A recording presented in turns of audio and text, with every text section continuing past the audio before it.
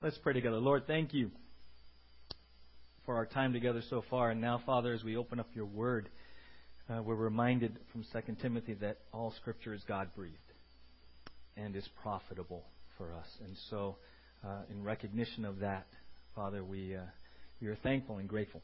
And we ask you now through the Holy Spirit, the counselor, the Spirit of truth, that you would speak truth through your word. And Lord, again, that we would not just be hearers, but doers as you bring application to each of us individually, for you know us. You know us, Lord. And so, Father, we yield, we submit, and ask you to do what only you can do. In Jesus' name, amen. You see on your sermon notes there's two verses that really kind of are foundational, summarize what we've been doing this whole fall. Psalm 34:8, taste and see that the Lord is good. Blessed is the man who takes refuge in him. We studied for months, the first months of this fall, God's goodness, the biblical teaching about God's goodness. And then we saw in Romans 2:4 that God's goodness, His kindness, is actually tied into a very, very strong word called repentance, a word that many of us may have heard, but I'm guessing many of us never really use, or maybe uncomfortable, didn't even think that repentance still applied to us because I'm saved. Why do I still need to repent? Wasn't that just to get saved? And we've learned over the last several weeks that biblical repentance isn't just for a moment of salvation. It is an ongoing part of our life, part of following Jesus, because biblical repentance at its core, we learned what? Is a change of mind.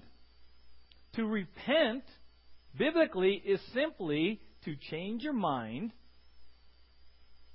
which means your whole being. And as you change your mind, and it sinks into your whole being, your behavior changes. That's to repent. That's repentance. In fact, we saw in Revelation, right? Several churches were called to repent, to change their mind, even when they thought things were going well. Imagine that. Are we as a church, are you as a believer open to Jesus coming into your life and saying, hey, I know you think things are going well. I know you think you're on the right track. But you need to repent. What? That's really a rubber meets the road moment. That's really where we've been this fall is, okay, the foundation is God's goodness, right? God is good and what He does is good. So He has, at His core being, He has good for us. Hebrews says He disciplines us for our good. Romans says His goodness leads us to repentance. So we have to connect all those, because if we're going to stay at the place with Jesus in openness and submission and surrender, we've got to trust His goodness. Amen? You got to trust His goodness. Because in His goodness, He might show you something that you don't want to see. And it's at that moment where you're going to be tested in your belief about His goodness. Because if you believe His goodness, and you believe that He really wants good for you, when He shows you something in your life that you need to repent of, you need to change your mind, you would say, thank you. And we jokingly talk about looking in the mirror. You looked in the mirror this morning. The mirror said many things, some you didn't want to hear. You listened to your mirror. You were thankful for your mirror, because you showed up here, in many ways, in a better state than when you woke up. Amen? I can see. Your mirror said something, you heard it, and you did it. Amen? So we've been talking about this is really God's mirror. In His goodness, He says, here's a mirror. And because I love you and I want what's best for you, I'm going to show you things in your character. I'm going to show you things in your life that aren't in line with what I want. The question is, are you willing? Are you willing to receive it with the same openness as you did your mirror this morning? Especially, as we saw in Revelation when you or I think we're doing pretty darn good. I'm not as bad as I used to. You should have seen me before. I've made a lot of progress, and I'm not downplaying that. You celebrate that. We always got to celebrate that, right? This isn't a beat you up. This isn't a you're not good enough message. This is a don't get complacent. And we've been talking about the last couple of weeks. Is your ultimate goal as a believer to be good and happy or godly and holy? I mean, are we here this morning so that we can leave and just be gooder people and happier people? Or are we here this morning because not forsaking the gathering of the brethren, being in God's Word, worshiping Him is part of God's transformation in our lives unto godliness and holiness? These are heart-level questions that we've been asking, and I encourage you, take the time, even in the busyness of the holiday season, maybe as you look at 2016, maybe you need to ask yourself, have a little inventory. Yeah, why do we go to church?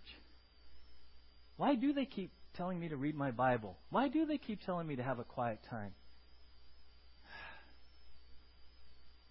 Because if you're just shooting to be good and happy, and you feel like you're already there, a lot of this is just extra. A lot of this is just take it or leave it add-on stuff. Why do I need to go to church? I'm good. I'll go to church when I need to, which really means crisis. Right? And a lot of us, we kind of get in this mode of good and happy, and then we'll read Scripture, we'll hunt for Scripture, we'll pray, we'll go to church, we'll start being more around when life isn't so good. Because our good and happy got disturbed. But all the things that we encourage you to do, all the things that the disciplines of the faith, they're all designed to keep us going towards godliness and holiness. Amen? That's our ultimate goal. And integral to that, okay, is God's goodness and repentance. See, here's the thing. If I'm here and God has moved in my life and I'm here, okay? Many of you are here. You're good. Turn to the person next to you and say, "You're good." Right? You're good. Here's the thing.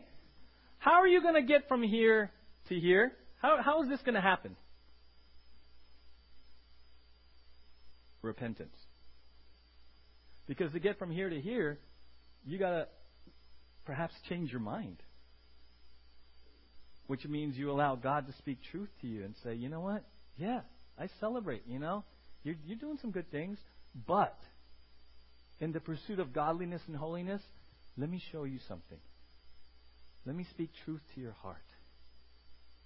And at that point, especially for you who've been believers for a while, you're going to be challenged. You're going to be challenged at the core of your faith because you're good. And you got the furniture arranged just like you want it. And you got your schedule, and even church and Bible reading and prayer all fits your schedule. In a good way. But what if God says, hey, I want 2016, end of 2015, end of 2016. I want you to start pursuing, training yourself unto godliness, exercising yourself unto godliness. So your schedule, your planning, everything you've got just so, I want you to give it to me. Ooh. I want you to give it to me. Right? Turn to Romans 12:1. Look at this is what we looked at last week. Romans 12:1.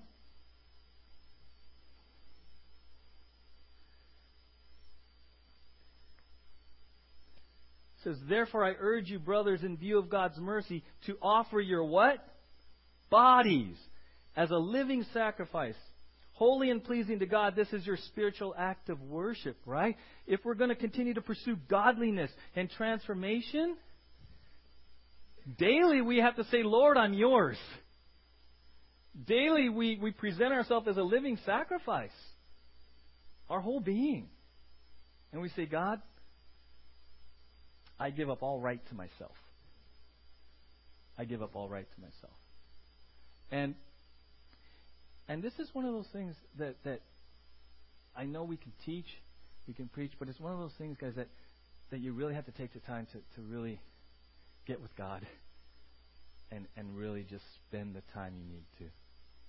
Because people say, hey, Richie, what makes you tick? What, apart from ministry and everything that, just as a believer, where are you at? What makes you tick? Okay, so I want to share with you, this is where I'm at with this Romans 12 and why it's been integral to my life. Here's where I am. Way back when I was being, evangelized by my now wife, who would bring me to church and Bible study and all this. I wasn't even a believer. As I was seeking, as I was hearing the gospel preached to me, and I took the time and I sat there and I said, okay, let me think about this. Time out. Let me just get this straight. The Bible says all have sinned and fallen short of the glory of God. That means me.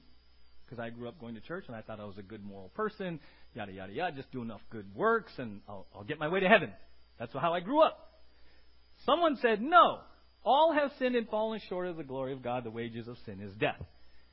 So I was like, okay, so that means I'm a sinner. I'm guilty before God. I'm under God's wrath and judgment. I'm on my way to hell if I die without Jesus. Yes. Okay. Got that. Now, you're telling me that Jesus Christ was sent to earth as the Lamb of God to die for my sins. And you're telling me that if I put my faith in Him as having paid my penalty for my sins that I could never be good enough to earn, you're telling me just by grace through faith in Him, I'm a child of God and I'm going to heaven. Yes. So I thought, okay. Hell, faith in Jesus, heaven for all eternity. I came to the conclusion I need to put my faith in Jesus. But beyond that, here's where it got all weird and why I left law school and why I did all that kind of stuff. I was on my way to hell. Through faith in Christ, I'm on my way to heaven. What claim do I have anymore to anything of me? What possible claim do I have to anything in my life? I was on my way to hell. By grace through faith in Jesus, I'm a new creation. I'm going to heaven for eternity.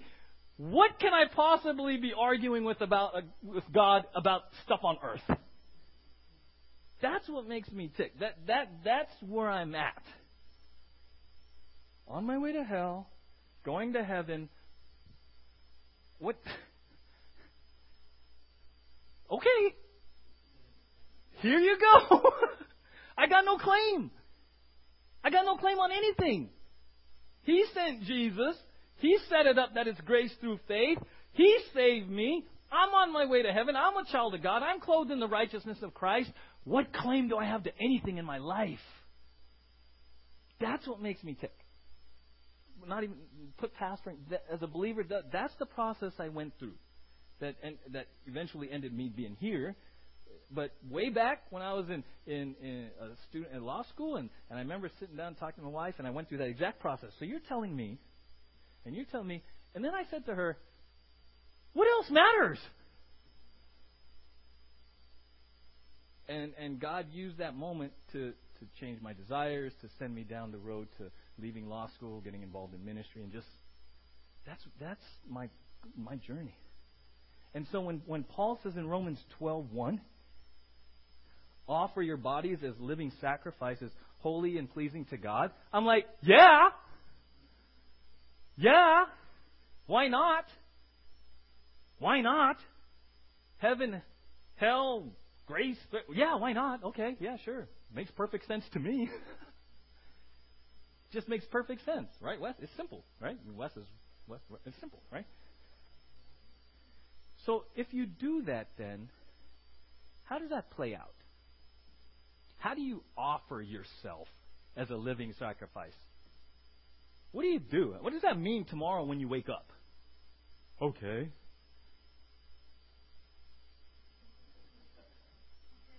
You wear a sign that says, I'm a living sacrifice, and walk around town.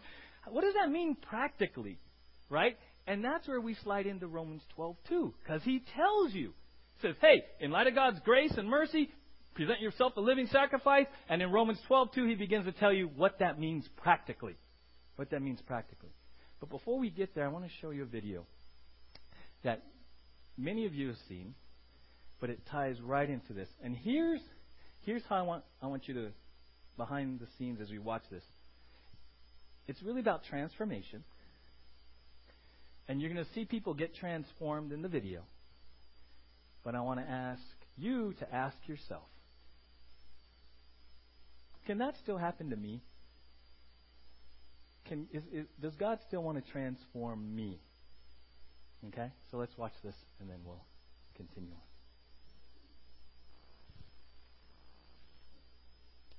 Could that be you? See, the thing is, we often see videos like that and we think, oh yeah, those people really need that. But I'm good. I'm good. I want to invite you, I want to encourage you that God's not finished with you. He still wants to transform you. Radically transform you. Supernaturally transform you. To do things and to be someone as this new creation in Christ that, as you sit here now, even a year from now, you could be sitting here going, oh my gosh.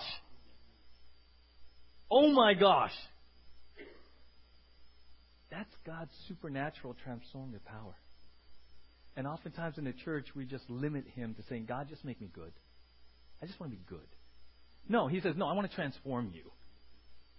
I want to do something supernatural in you and then use you supernaturally for my kingdom purposes. Amen? It's transformation.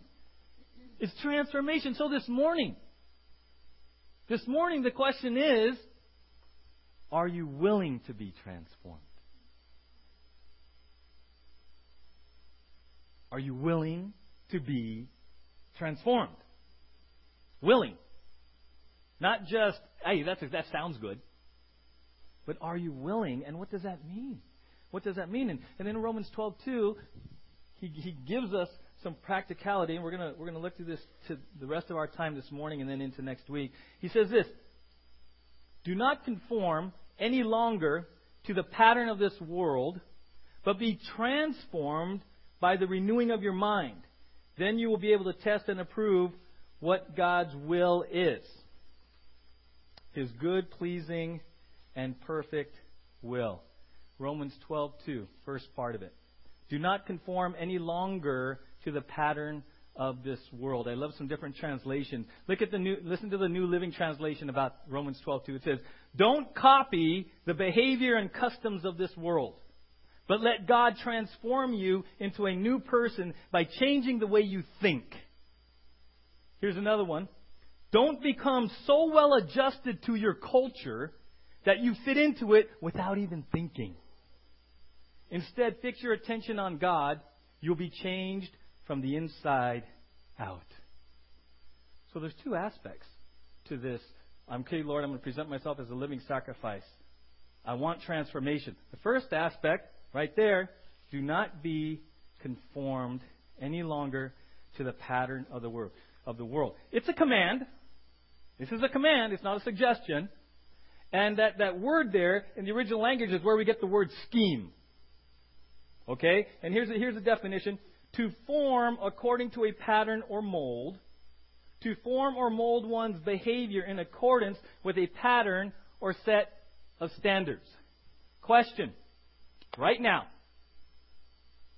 Who's molding your life? What is the pattern that you have put onto your life to follow?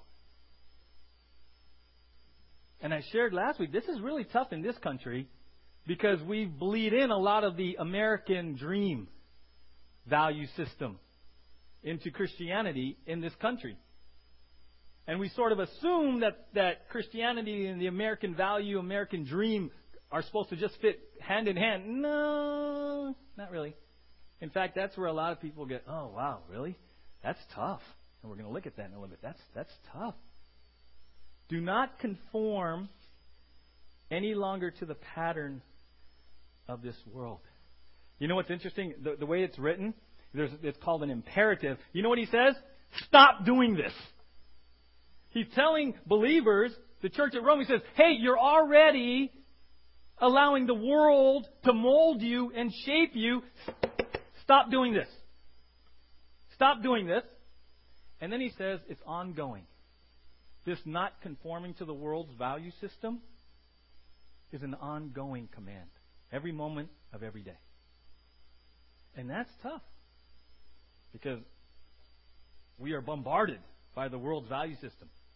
I was watching some clips from Black Friday brawling all across the country. Right? Black Friday. And in the past, I've lined up for my little kiddos to get the little Wii thing or whatever. And I sat there, in light of where we're at and what I've been studying, and I sat there and I watched these videos. And I was like, wow. Wow.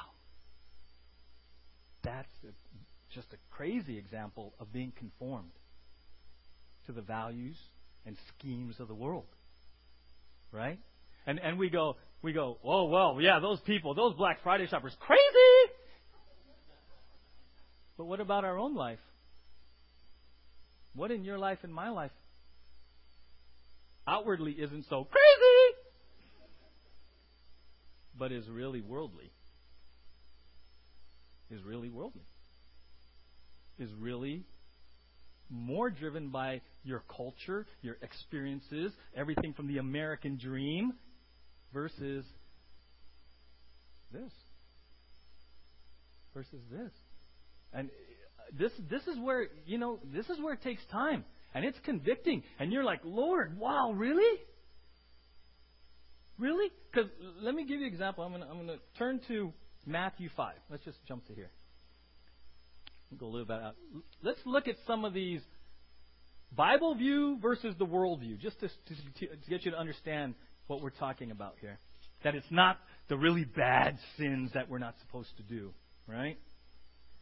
Matthew 5:43. All right, so we're talking about not being conformed to the world. So, Matthew 5:43. You have heard that it was said, love your neighbor and hate your enemy. But I tell you, love your enemies and pray for those who persecute you. Woohoo!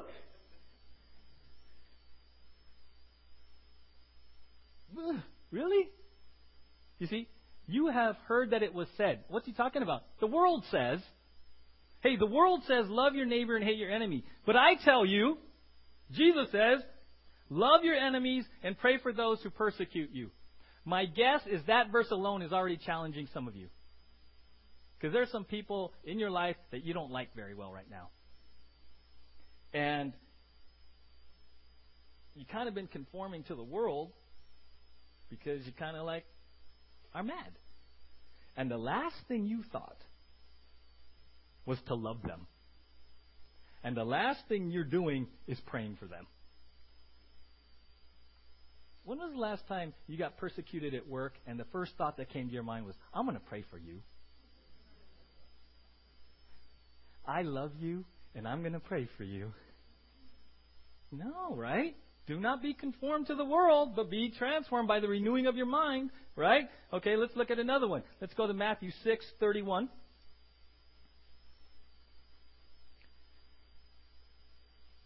So do not worry, saying, what shall we eat, or what shall we drink, or what shall we wear? For the pagans run after all these things, and your heavenly Father knows that you need them. But seek first His kingdom and His righteousness, and all these things will be given to you as well. What?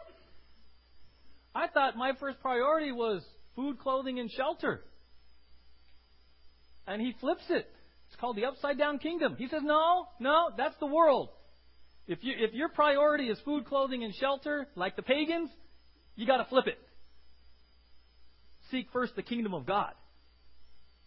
See, there's application of Romans 12:2, right? There's application. And let's look at Matthew 20. One more example of not being conformed to the world in a very practical way.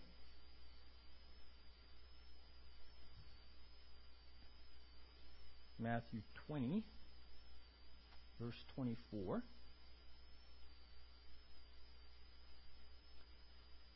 So we're starting verse 25. Jesus called them together and said, "You know that the rulers of the Gentiles lord it over them, and their high officials exercise authority over them. Not so with you.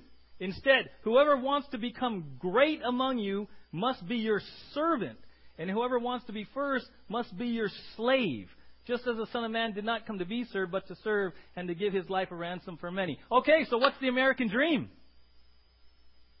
Be the boss. Have people serve you. Then you'll be great. That's the American dream. Life, liberty, and the pursuit of happiness. And along comes Jesus and he says,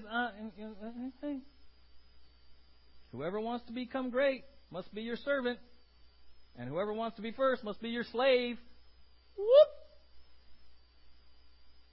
You see? This is Romans 12:2 played out in real life.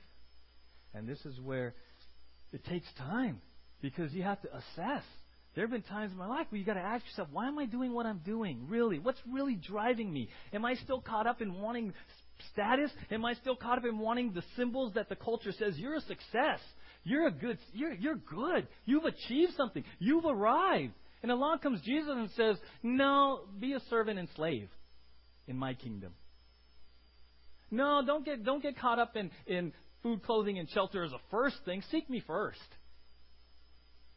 You see, this is where if we're going to allow God to transform us, we've got to allow Him to speak to us and speak truth to us.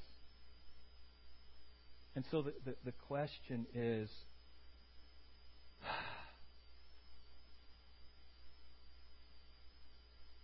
what areas in your life and my life are molded after the pattern of the world?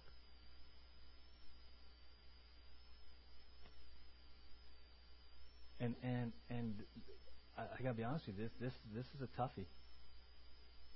Because not only is it challenging for you to make the change, but you got people around you that aren't going to understand.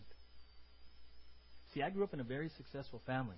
My brother went to the Naval Academy. My sister went to the Air Force Academy.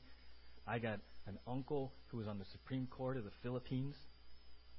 On the Supreme Court of the country of the Philippines. So I came from this very success-driven family. And I was just next in line. So I was going to go to UCLA. Then I was going to go be a lawyer. Got accepted to law school. Everything was just going swimmingly.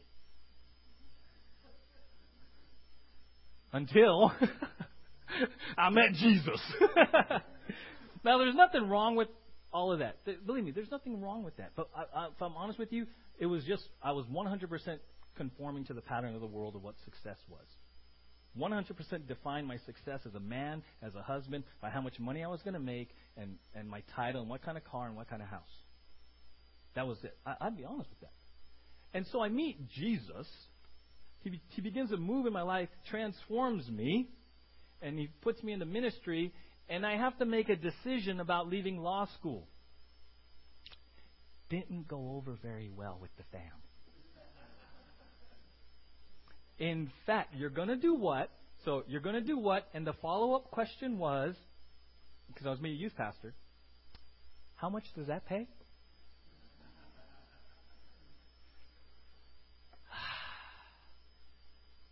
But I had to be true to the convictions that God was putting on my heart. I had to be true to that. And I had to weather that storm of disapproval, disagreement, anger. But what about? But what about? Da-da-da-da-da-da-da-da. And it wasn't pressure from the world. It was pressure from those nearest to me with the best of intentions. Because they cared about me and loved me, right? It was about, oh no, what are you going to do? How are you going to provide for your wife and kid,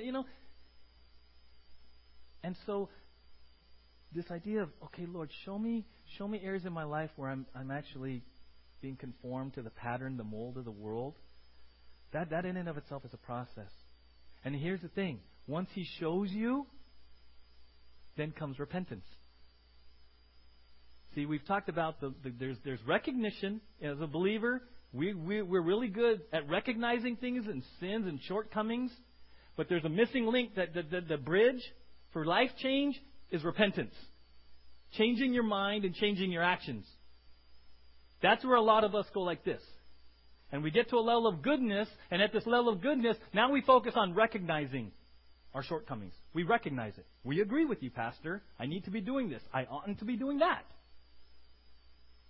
But the reason we don't go up is because we don't really repent. We really don't want to. We're not willing to change. And that's an issue of the heart.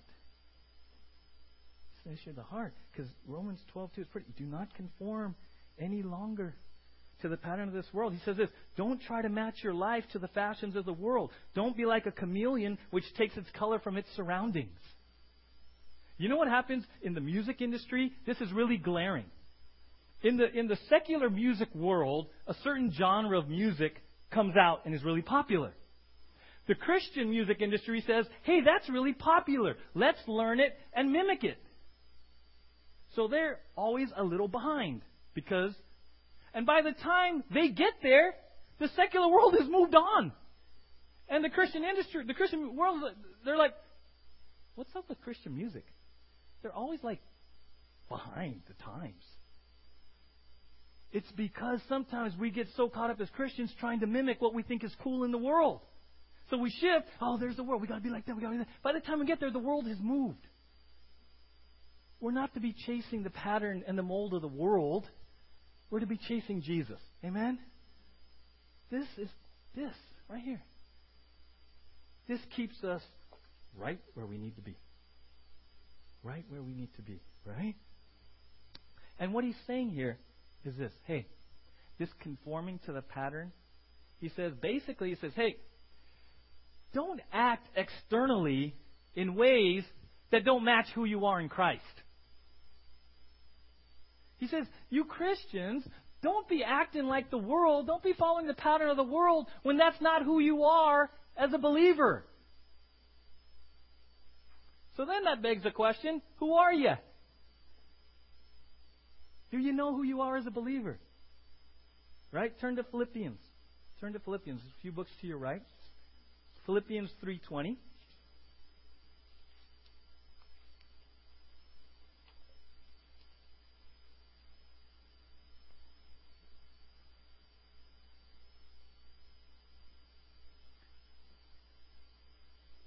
Philippians 3:20.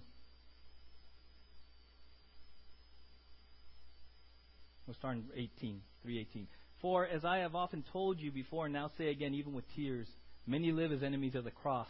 Their destiny is destruction. Their God is their stomach, and their glory is in their shame. Their mind is on earthly things.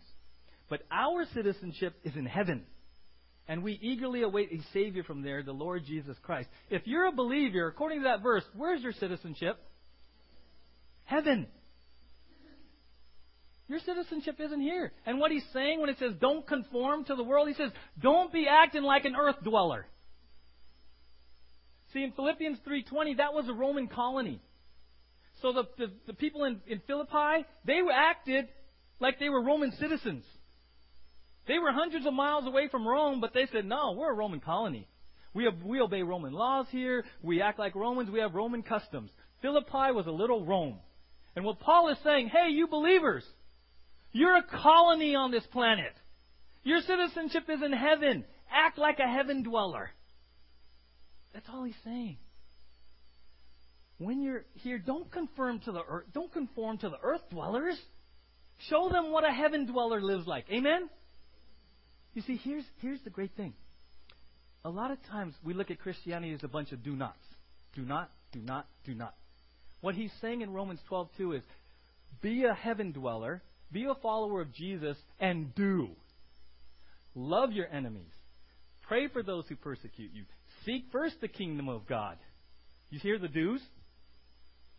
What he's saying in Romans 12:1 and 2 is, yield yourself to me and simply live out who you are inside. Live out who you are. Your citizenship isn't on earth, so stop acting like an earth dweller. But are you willing? Am I willing? That's challenging. That's challenging, right?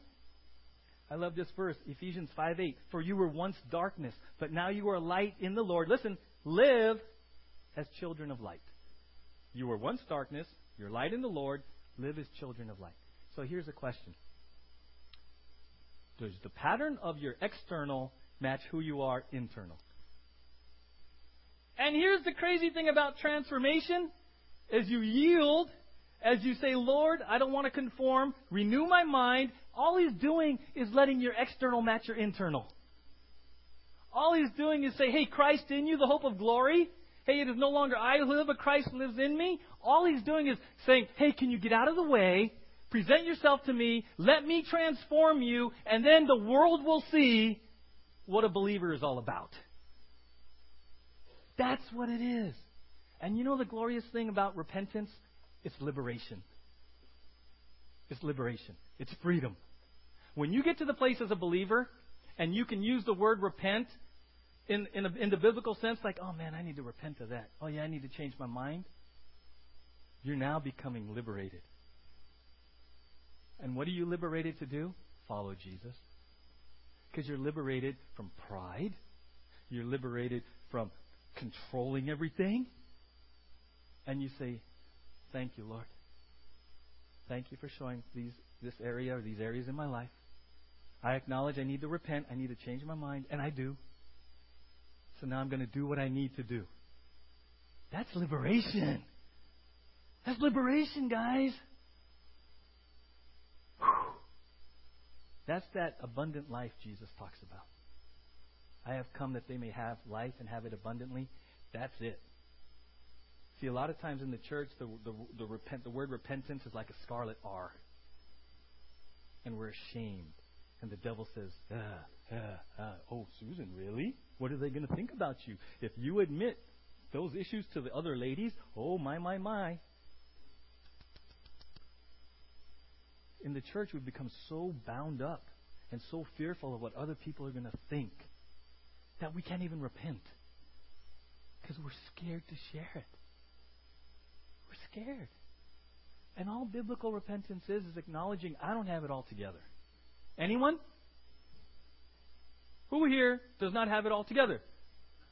Okay, if you don't have it all together, you're probably going to have to repent at some point. Amen? Okay, let me help you. Who here does not have it all together? Hold your hand up. Now look around the room. It's okay, look around. Look, you're in good company. Okay? Guys, there's freedom. There's freedom. Repentance isn't meant to bind us up. Repentance is meant to free us. Free us to what? Be transformed. And we're going to look next week at transformed. And if you glance ahead, it says be transformed. It's passive, which means somebody is transforming you. It's not all on you. The question is, are you willing to be transformed? It says be transformed. It's passive. Let it happen.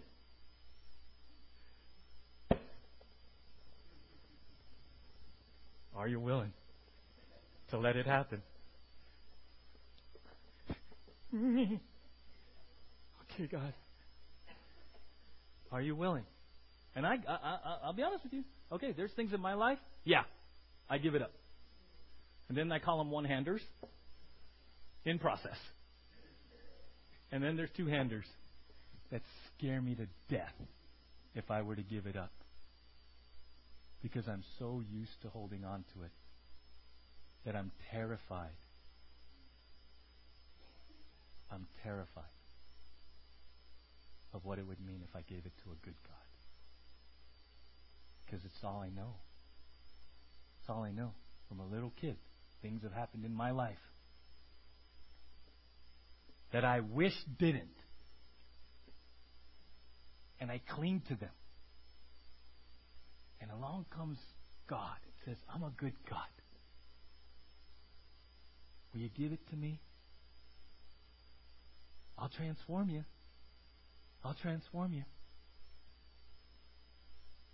If you're feeling kind of stuck in your walk with the Lord, ask yourself and ask Him to show you what it is you're clinging to.